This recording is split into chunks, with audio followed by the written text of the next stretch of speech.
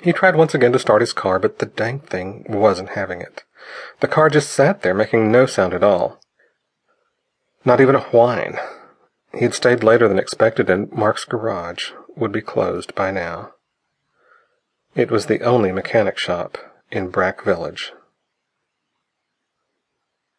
Sighing heavily, Thomas gave up trying to start the damn thing and slid from his car, heading back toward the rec center.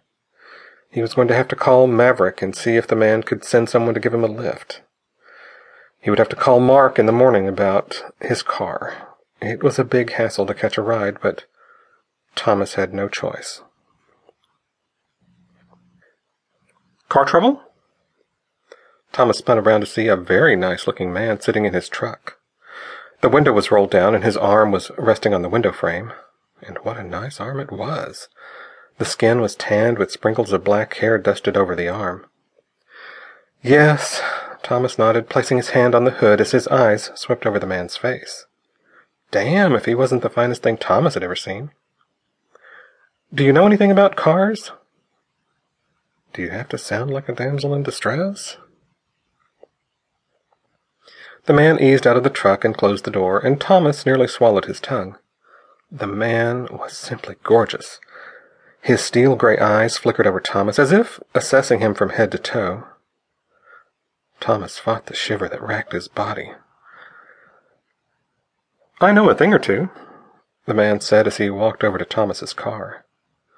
The walk was sleek, loose-limbed, and, good Lord Almighty, Thomas was going to melt on the spot. Did men really come in that size? Of course they do. Look at the Lakelands and the men who live with Maverick.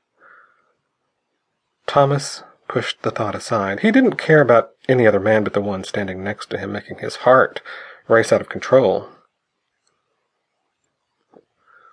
I'm Tyler, the man said as he stuck out a scarred and tanned hand. As soon as their hands touched, Thomas felt a shiver of electricity shoot through his body. Thomas was sweating bullets as he shook the man's hand, pumping it a few times, and then reluctantly let it go. The shake was firm, but not overbearing. Thomas could just imagine what those hands would feel like caressing his body. Tyler smiled at Thomas, and Thomas just knew he was going to pass out. The smile was charming, even boyish, although he could tell Tyler wasn't that young. That's the feeling I'm looking for, the zing, the flare. I'm Thomas, he remembered to say as he stood there with a big goofy grin on his face. He mentally chastised himself for acting like a damn teenager. Thomas was older and more experienced than one of the young men running around Brack Village, and he needed to act like it. Tyler was going to think he was an idiot. Where are your keys?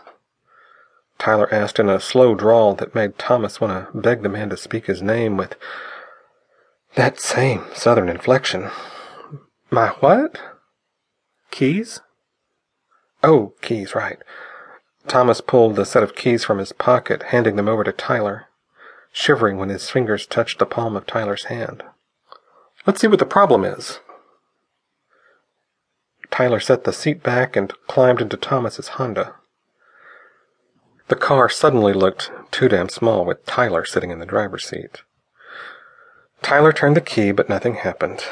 He next reached down and grabbed the lever and popped the hood. Thomas took a step back as Tyler crawled out of the car. He followed the man around to the front of the car and glanced down at the engine when Tyler lifted the hood. Thomas had no clue what he was looking at, but damn if standing next to the man wasn't thrilling. I think your alternator is shot. My what?